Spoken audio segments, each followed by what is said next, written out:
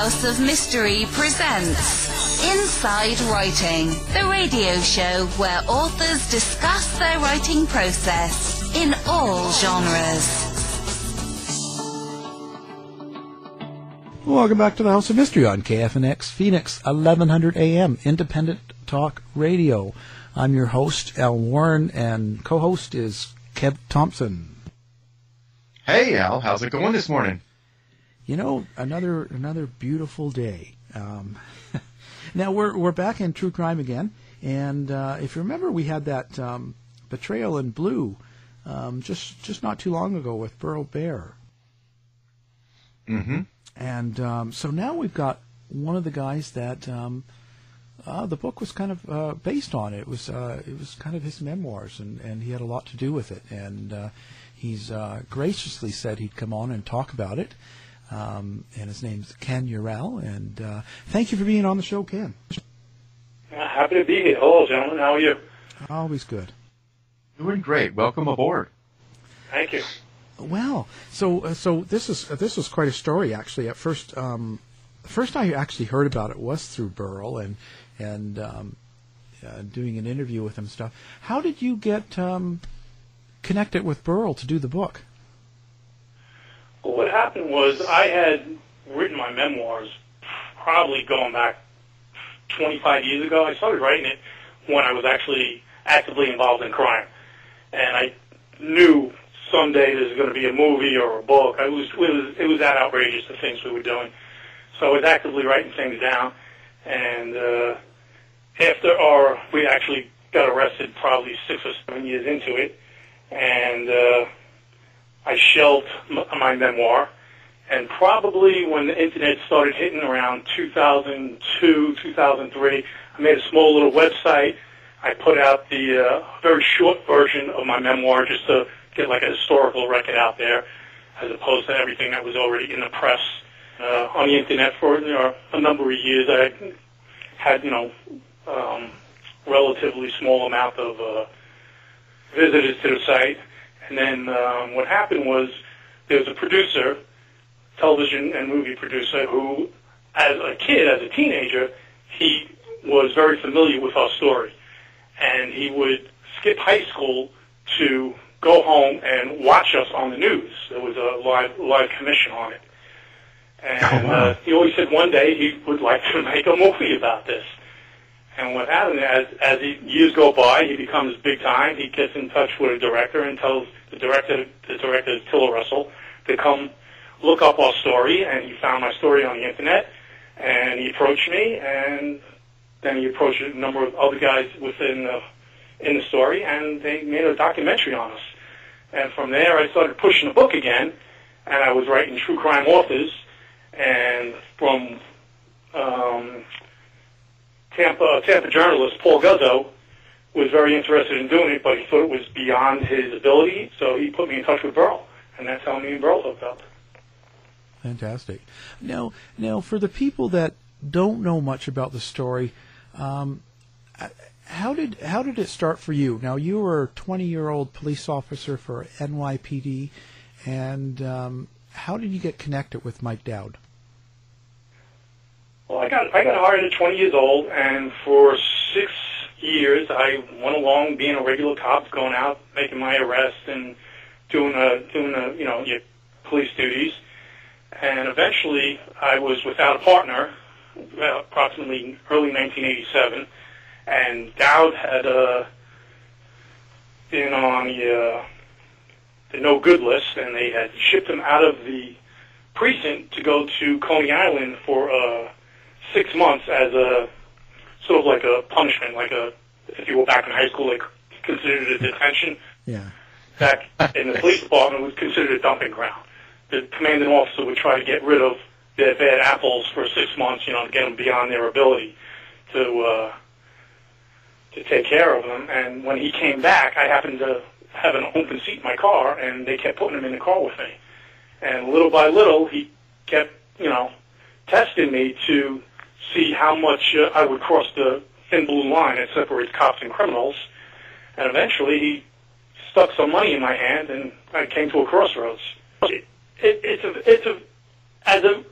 honest police officer, it's a very tough road to cross, because growing up, you hear about all these stories. I heard about, Prince of the City and Serpico and all that, and if you go to the higher-ups in internal affairs about your fellow officer, it doesn't end up well for you. I mean, Serpico, they ended up letting him get shot. So what happened was I accepted the money, and it grows from there. I didn't want to cut my own department by not taking it. Yeah. I was going to say, when you said he was put on the no-good list, so was he known for doing that kind of thing beforehand? He had a very bad reputation for corruption, and he had a number of complaints against him, and Internal Affairs was looking at him already. And their way of doing it, because there was a previous scandal a year earlier in another precinct, so the department, the higher-ups, they didn't want another scandal. So what they did was they sent him away for 6 months to another precinct, hoping that he would, have a light bulb over his head, okay, this is time to stop. But he saw it as an opportunity that they didn't want to, have another scandal, and he gambled, and he kept doing it. And unfortunately, I got dragged into it. Well, Ken, I have maybe a double aspect question here. First of all, how did you feel being saddled with this man who had this type of reputation? And secondly, when he put that money in your hand for that infinitesimal moment in time, what went through your mind? Well, when they kept putting him in the car, I vehemently, protested it. I went to roll call, said I didn't want to work with the guy, and they basically said I had no choice. I had a whole bunch of cops come over and tell me, don't work with him, give up your car, go walk a foot post so you don't have to work with him. And I thought I was uncorruptible, which was a sad mistake. And when we did have that first situation, when he put the money in my hand, basically I have three choices. I could take the money and accept it, and hopefully it doesn't happen again. I could not take the money and tell him no thanks and be just as guilty because now I know he did a crime. Or I could turn him into the internal affairs unit, which is basically cutting my own throat in the department. Because if you snitch or rat or whatever you want to call it on a fellow officer, your career is basically over. You have ruined your career path. And much like I said earlier, Serpico, you don't have those fellow brother cops there to back you up because they'll never trust you. Yeah, I understand. I've worked with the sheriff's department here for 15 years, and then I worked 3 years in corrections and 3 years in counter narcotics previous to that. But we're always on guard working with inmates. We're always on guard for this type of game, but I will be damned if we don't have officers that fall for the same thing. When you took that money that first time, did it ever cross your mind that maybe now he's got me? If I ever refuse a future request, he's going to point back to this and maybe he'll turn the tables on me. What happened was I really didn't understand the depth of corruption this was going to lead to. Because he started out with a small step. It was only $100 that he had passed to me. What happened is he grabbed $800 from the scene, and I didn't even notice it. And then in the car while we drove away, he gave me $100 and he said, here, this is for you. So he takes these little steps, and what my thought was, all right, I'm going to take it. I'm not going to say nothing. I put it up in my locker. It sat in my locker for a couple of months, and I thought I could return to being a normal cop. Once I take the money and I cross the line, there's no returning, because now he was more brazen to show me more things and be more corrupt in front of me. Yes, because he had kind of bought your trust. Exactly. He gained my trust, and that was it. I don't want to say I was trapped, because I had a choice. I could have turned him in and cut my own throat, but that's not what I did. I'm a young 26-year-old kid with a wife and a young baby, and I didn't want to ruin my career. My goal at that point was not ruining my career. But unfortunately, it happened anyway. and in a worse way. So anyone out there that goes through the situation again, turn the cop in. Turn the guy in. Turn your brother officer in. I understand. Before we proceed any further with this interview, let me explain my approach. I've been in your shoes previously, and now as a lieutenant in the sheriff's department, I am very sympathetic with where you're coming from, because I understand how it feels. Anytime after, let's say you turn this officer in, anytime after that, you wonder if you're in a dangerous situation, are my fellow officers going to have my back, or are they going to set me up for failure or even death? That's exactly right. That's the exact thought that went through my head. And now, 30-something years later, after having all this time to reflect on it, what I wish I would have done was go to an outside agency. I could have went to,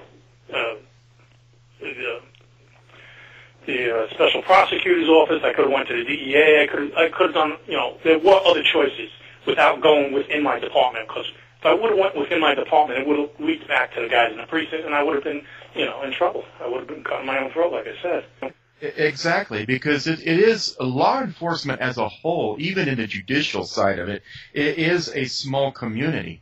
So it's always in the back of your mind, if I go, let's say, to the DA's office, they're going to talk to who? My chain of command, and eventually it's going to get back down to the ground level. Now you took this money. What happened after that? How much more brazen did this get?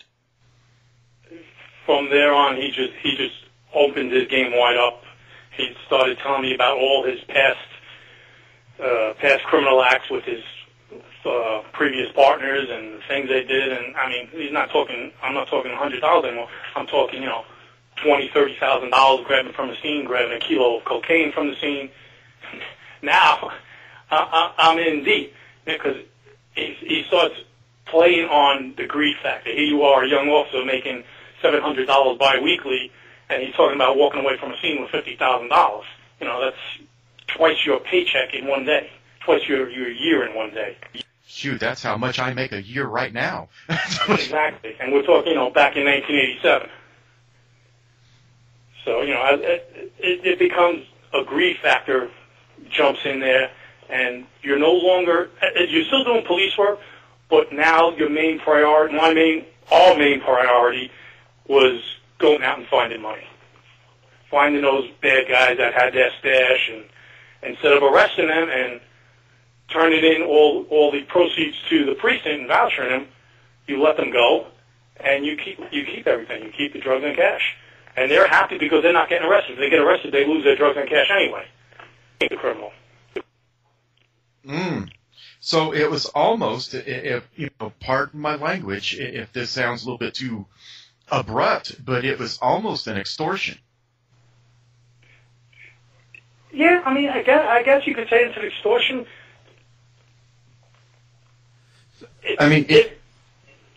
It's more like, yeah, I guess you could say it's extortion. You give me this amount of money, I'm going to take your money, I'm going to take your drugs, and in exchange, you do not get arrested. Or did I misunderstand? It's because it's not like we knew who these particular deals were, and then we went there and made a deal with them. It's if you caught them in the act, and then just took everything and say, okay, you're free to go, you're not getting arrested, and they'd just be happy. It's not like we went to them and made a deal. Later on, we hooked up with a major drug organization, and we basically became muscle for them, and there was a business arrangement. So I wouldn't exactly say extortion. I apologize. I wasn't trying to be rude or abrupt. No, that's all right. That's all right. Context. Technically, it might have been considered an extortion. Yeah. Well, so what was the level that you went to? What was the amount of cash that you guys were bringing in, do you think? When we went and made an arrangement with a major drug organization, it was the Diaz organization, who was moving multi-million dollars worth of cocaine every week. We were on his payroll for $8,000 a week cash. Wow. So how quite a hefty increase over our $700 biweekly paycheck. Oh yeah. I mean, yeah. So how did that affect your lifestyle? Were you guys able to spend a lot of that money at that time, or did you try and hide it? I tried to be a lot more careful than my partner. I would spend my paycheck on all my utility bills and my mortgage and everything, and the cash I would keep for cash items. You go out and you buy new furniture, you take a vacation on cash. It was, basically in place of a credit card. And, but at that rate, there's so much cash it builds up also, so. Yeah. Were you worried about being caught in those times when you guys were kind of peaking, I guess we'll say? I was desperately worried about being caught. The more careful I was about hiding everything and not letting other cops know, was the more brazen my partner became. He was more comfortable letting other officers know what we were doing. At one point, he went out and bought a brand new 1987 Corvette cash, and then I argued with him about not bringing it ever to the precinct. And the very next day, he brought it to the precinct, and not only that, he parked it in a lieutenant's spot. Wow. Nothing like getting attention, right? Exactly. I mean, everybody already had their suspicions, and here you are with a brand new Corvette in 1987, and you bring it to work and flaunt it in front of everybody, basically, and park it in a boss's spot. So, boss is like, are you kidding me or what? Yeah. That's got to be. So, do you find yourself, you're quite opposite of Mike Dowd? Mike Dowd was your partner. I saw him on the 7-5 because I watched that as well, and he seemed rather brazen about the whole thing, like almost bragging about everything. Very animated, very magnetic personality, and I'm more reserved. We're very much opposites. I guess that's why we were able to get along so well together in the car. Right. You have two people the same, you seem to butt heads more. Yeah. You kind of have the best in each other. Exactly. Or the worst in each other. Yeah. How did this affect your daily life then? How with your wife and your baby and your family, were they aware of what was going on, or they just sort of maybe thought it was going on? My wife knew because I'm bringing all this money into the house. I let her know, but I didn't let her know the extent of what I was actually doing. I told her there's going to be some money coming in. We're doing things. To be honest, I don't remember exactly how I explained it to her. It was more like a don't ask, don't tell thing. There's going to be money coming in. Don't worry about it. I always told her, don't worry about it. Everything will be fine. Everything. I never wanted her to worry. And she was very much of, we don't need this money. I'll go live with you in a trailer. We don't need this big brand new house. I went out and I bought a brand new house. I had it custom built. So it's very hard. It was like living two different lives. Yeah. It's very much had to separate, almost three different lives. I had to separate being a cop, being a criminal, and being a family man. Yeah. Did the other cops you work with, did they sort of notice, were there a distance? Because I was saying, you got a new house custom built and stuff. Did you invite them over, and did they kind of know, wow, he's kind of living well?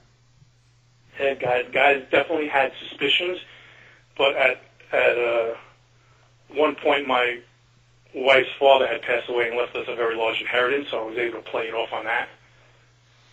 Mm. So they didn't have as much suspicion about me as they did my partner, who also did the same. He went out, bought a brand new custom-built house, and where I sold my house and rolled money over, he kept his old houses. So he had 3 houses at one point. Oh. And a condo in Myrtle Beach. Wow. But also at this point, then the blue wall of silence comes into play, does it not? Absolutely, because no one is saying nothing. Not only are the fellow officers not saying nothing, but the bosses aren't saying nothing.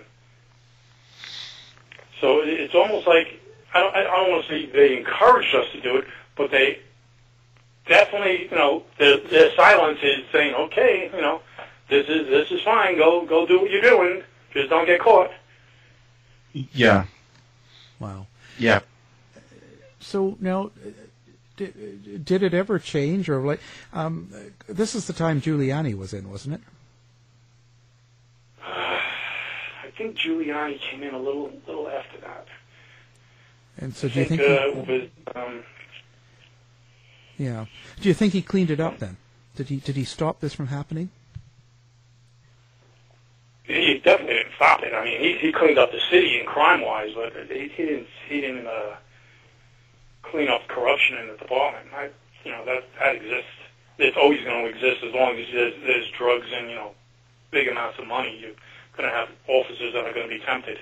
Right. Hopefully, body cams and cameras on the police vehicles will cut that temptation down and make an officer think twice. But there's always going to be a point where you're going to walk in. There's going to be a cop walking into a room with $100,000 in cash or more, and a whole table full of drugs, and they're going to be tempted. Now, did you use any of the cocaine? I tried it at one point. It was because we got to the point where we became cocaine dealers ourselves, and I had given some cocaine to a friend who was going into the Marines. It was a sort of a going-away gift, and I tried it with him, and it really did nothing for me, and that was it. I tried it one time. I basically lived a healthy lifestyle that way, and it was opposite of how I lived. It was very much a business to me as opposed to drug use. Yeah, it can be exhausting living in both worlds like that. Absolutely. Well, do my police job and criminal activities while I'm working, then I come home and I'd be home for an hour or two, and I'd have to run out doing cocaine deals. Because fortunately, during my short-lived narcotics career, I was simply a driver. Right. I was the guy that drove it from point A to point B. Drugs and going in one direction, guns and money in the other. Mm-hmm. And so I managed to get away with not using the drugs.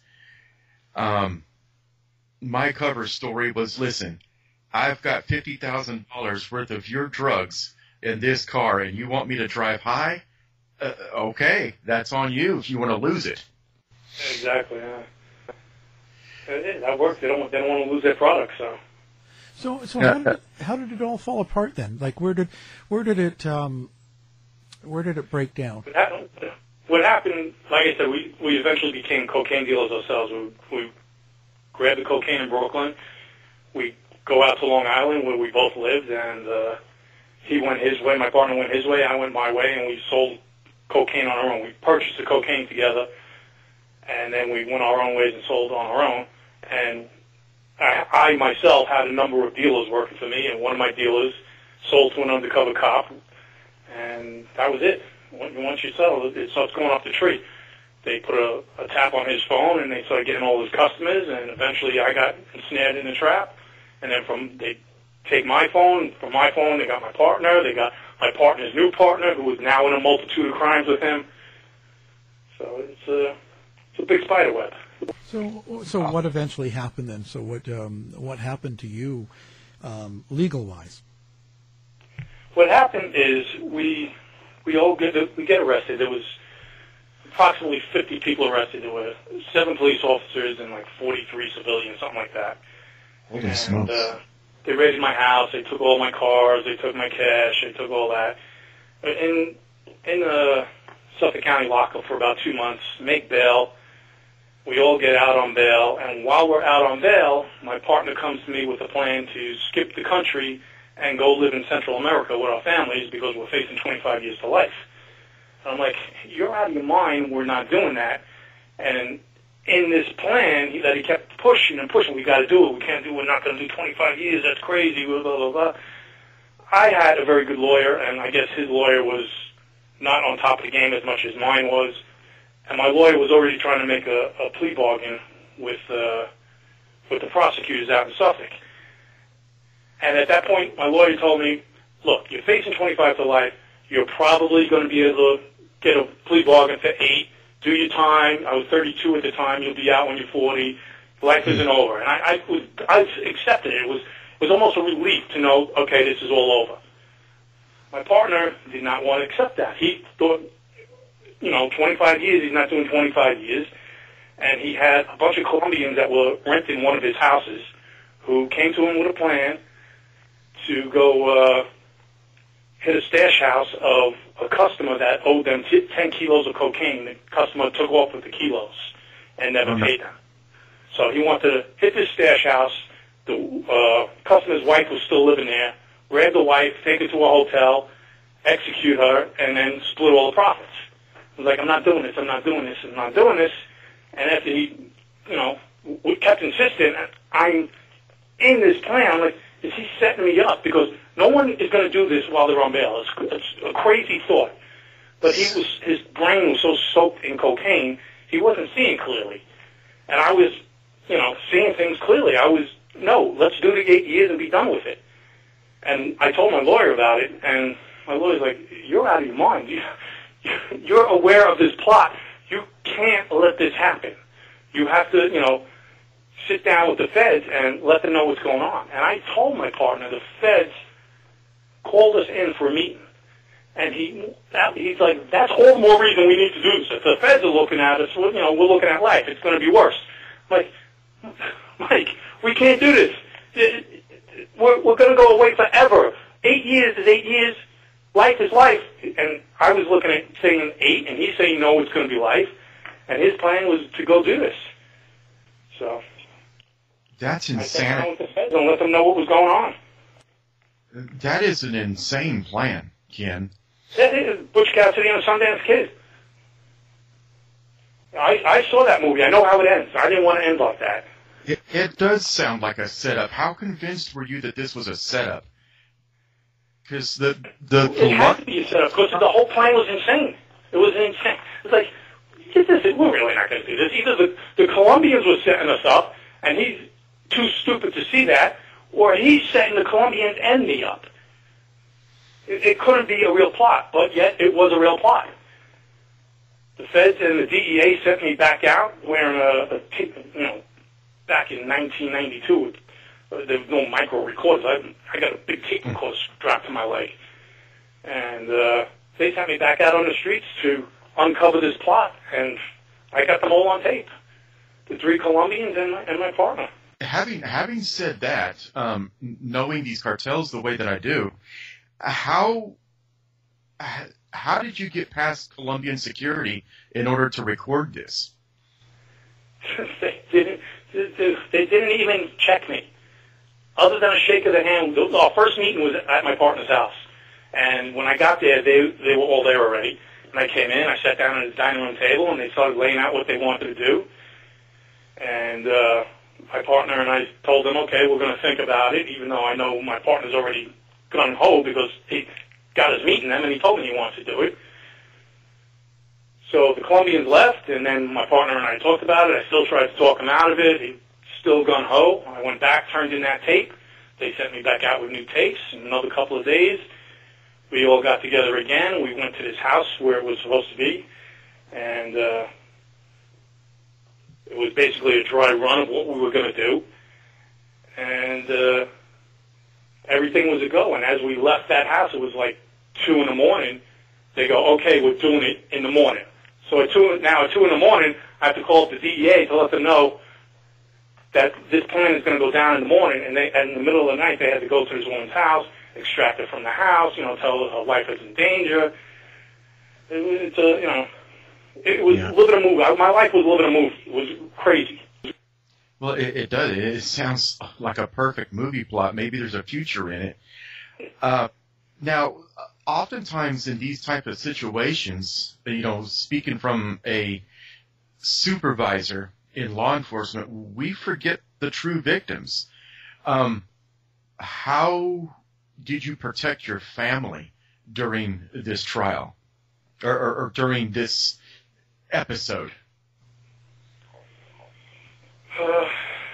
To be honest, there really was no protection. I mean, it's not like they did anything for me. At the end of that day, the next morning when we went back for this actual hit, they were going to take my wife and myself and my kids to a hotel when they swooped down and arrested everybody. But the plan, unfortunately, didn't go down exactly as it was supposed to, as people will find out in the book, Betrayal in Blue. And it got crazier from that point on. Well, what measures did you take to protect your family? I mean, you're dealing with now corrupt police, and who knows how deep this corruption went. You're dealing with Colombian cartels, and we all know that they don't play, and they take no prisoners. Exactly. That was my point exactly to my partner. Is like, if we go ahead with this kidnapping plan and execution, they don't leave witnesses. Colombians don't leave witnesses. They're not only just going to kill this woman, they're going to kill me and him.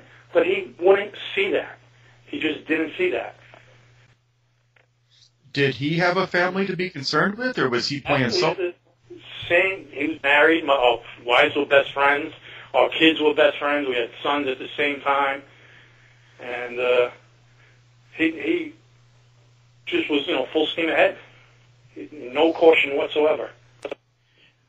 So at this point, at what point did your agency discover that you had come clean? When I went back in for the second meeting with the United States Attorney's Office, the Southern District, that's when I came clean to them about everything that was going on, and I didn't tell my partner at that second meeting that I came clean. And Internal Affairs and the DEA was also at the meeting, so that's when they found out.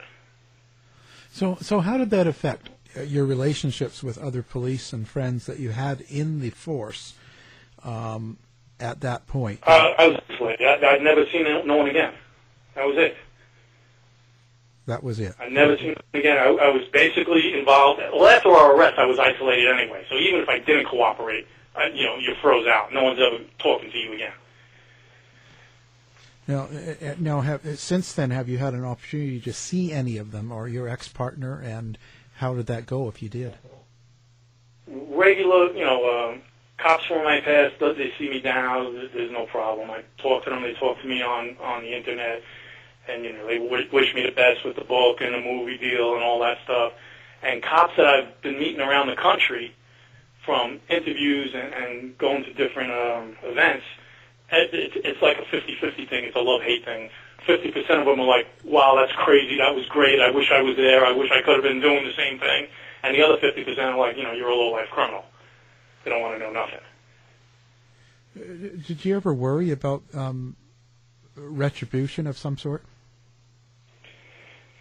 For the first, I'd say, couple of years I did. And then, as time goes on, you get more lax and things go by. Now I don't worry about it. I'm in touch with every all the players that were in the game. They all talk to me. The one main boss from the drug organization, Diaz, I text with him all the time. He's in the Dominican Republic. He got deported. Wow. So it's all, and it's good now with your family? Everything is fine? Like it never tore you guys apart or caused any problems? Everything's good with my family. The only one I have, it's not exactly a problem. My ex-partner is a little bit bitter, which I guess is understandable because he feels I turned on him. But other than that, everyone else that was involved, and like I said, it was 7 cops arrested at the time. Everything's good with everybody. Wow, quite a story. So where do you expect to go now? Like, what's next for you?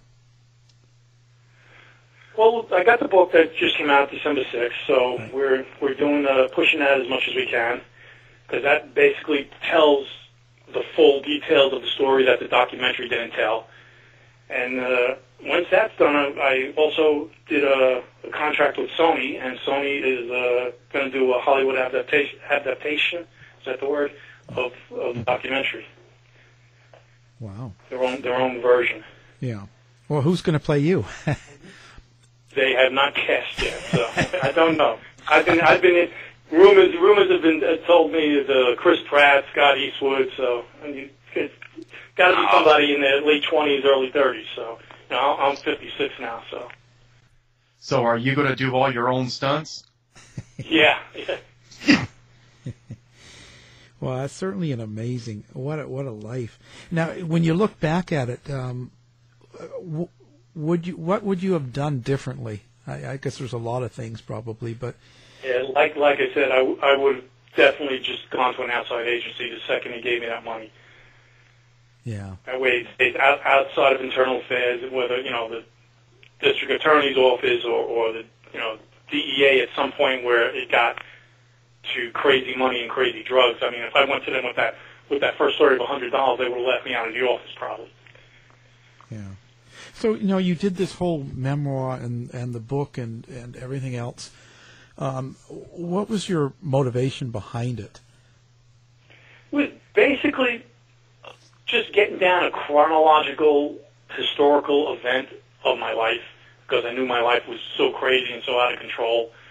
And as I was doing it, I was basically outside my body. As I was doing it, I was seeing myself do these things, and, like I was watching a movie. So I was writing them down. The funny part is, too, not funny, but I had this memoir. I probably had about 100 pages at the time when Suffolk County raided my house for the drug ring, and they came across it not realizing what it was, and they just tossed it aside and blooded all over the floor. It was basically a written confession of all my crimes, and they had no idea what they found. They're in there looking for drugs and cash. Yeah, yeah. So what would you tell new cops in the business now, or new people in NYPD, and if they get themselves into this situation? I guess it sounds corny, but what would your thing to say to them would be? My advice is, again, it's still going to be a tough situation regardless of what I say, because I've been through it, and they're going to say, yeah, well, you didn't do that, so it's going to be hard to listen to what I said. You have to go to some safe place, and I wouldn't suggest the internal affairs, because, again, that's within the department, and you never know who's going to leak something back.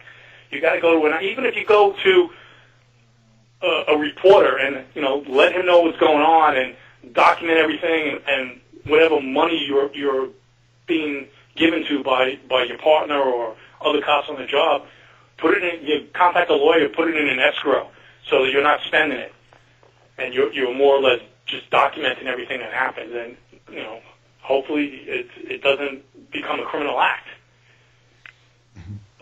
But to take the money and try to deal with it yourself is not a good choice, because it gets harder and harder. Each step gets more advanced, and eventually, greed, like I said, greed takes over. Well, Ken, let me. I mean, that's a good answer, but let me challenge you just a little bit on it, because I'm a lieutenant in the sheriff's department, and I consider myself to be somebody who is honest and forthright, and I try to portray that to my troops. And I understand what it's like to be at that ground level, and I understand what it's like to be in your shoes. Not to this extent, but was there, speaking as a supervisor who loves his men dearly, and I would do the right thing by somebody who came to me with this situation, was there nobody in your department that you trusted or looked up to enough to go to them and say, hey, listen, I think that I'm in trouble, and what should I do? There was no one I would trust with this information. Not at that time. I mean, and even yourself now, I mean, I believe you that you're a trustworthy lieutenant and boss and all that. But at some point when that officer comes to you, you're going to have to go to a higher up. And that officer knows that. You're not going to be able to keep it to yourself. At some point, you're going to have to tell someone else what's going on so the situation can be handled. So as much as he trusts you, he may not trust the person that you have to talk to. Mm-hmm. You're absolutely right, and that's the horrible truth. From my experience, I would just go to an outside agency. And even then, if you go to an outside agency, you still don't know who you're talking to. But because it's an outside agency, I think it's a little safer. Now, for my benefit, and others that may be in my shoes, I still got 5 years to retirement. What advice would you give to a supervisor should one of his men or women come to him with a situation like this? What advice would you give them? Would you still advise them to go outside? You're a step ahead already. If the officer's coming to you, he trusts you enough to trust whatever your decision is. And like we said, your decision is going to have to be, eventually you're going to have to tell someone else. You're going to be able to take in this information. You're not going to be able to advise him what to do when he goes back out in the street because, God forbid, something goes wrong and the guy gets killed. That can't be on your head, so you have to go to someone else. So you're ahead of the game already if he came to you. Mm-hmm. Well, I have to say, I respect what you did, and I admire you for the courage that it took to do what you did. I appreciate that. Not everyone sees it like that. Well, at some point, Ken, we have to restore faith in the justice system. What is the average citizen supposed to think when they hear that some people who are the embodiment of the law are breaking the law and are no better than the criminals themselves? At some point, we have to restore the faith and say, listen, I realized that I was in a bad situation, so I chose to do the right thing and restore faith in the justice system. Yeah, I understand that. I mean, people got to remember, too, first of all, this was back in the crazy 80s where drugs and crack and was out of control, was at its height. So it was more, I would think, more easily corruptible to the average officer, whereas now it's not there. I know the trust isn't there with the public, especially hearing this story, having this story out there, and other stories. There's other stories out there, but at some point you've got to be able to trust that officer, and there's plenty of good officers out there that are, putting that trust and restoring that trust in the public. And you got the public has to use those officers as their role models, not the few guys that are corruptible. And it's 0.009% that becomes as crazy as we did. Right. Oh, and that's any profession. Anybody's corruptible. Everybody has their number. Yeah. In my opinion. And that's sort of why we want to talk to you, and that's why we do the interviews. We're trying to get the information out there and restore things with the community and their policing, because we've got to be on the same side here, Absolutely. Everyone's got to work together. Yeah, that's the only way we get through things. Well, it's just amazing. We really appreciate you taking all this time. Our guest has been Ken Eurell, and he's the source, and his memoirs are the source of the book Betrayal in Blue, and it's an amazing book, and it can be found, of course, on our website. It's linked up, as well as, of course, Amazon and all good bookstores. Thanks again for talking with us, Ken. I appreciate you guys having me on. And if anyone wants updates on the Hollywood movie or book promotions and giveaways, you can follow me on Twitter at Ken Eurell, KENEURELL. Fantastic. We'll put that on our website as well. This episode. To find out more about our show, guests, or to listen to past shows from our archive, please go to www.houseofmysteryradio.com. Show's over for now. Was it as good for you as it was for me? Well, good night. This has been a production of Something Weird Media. I'll be back.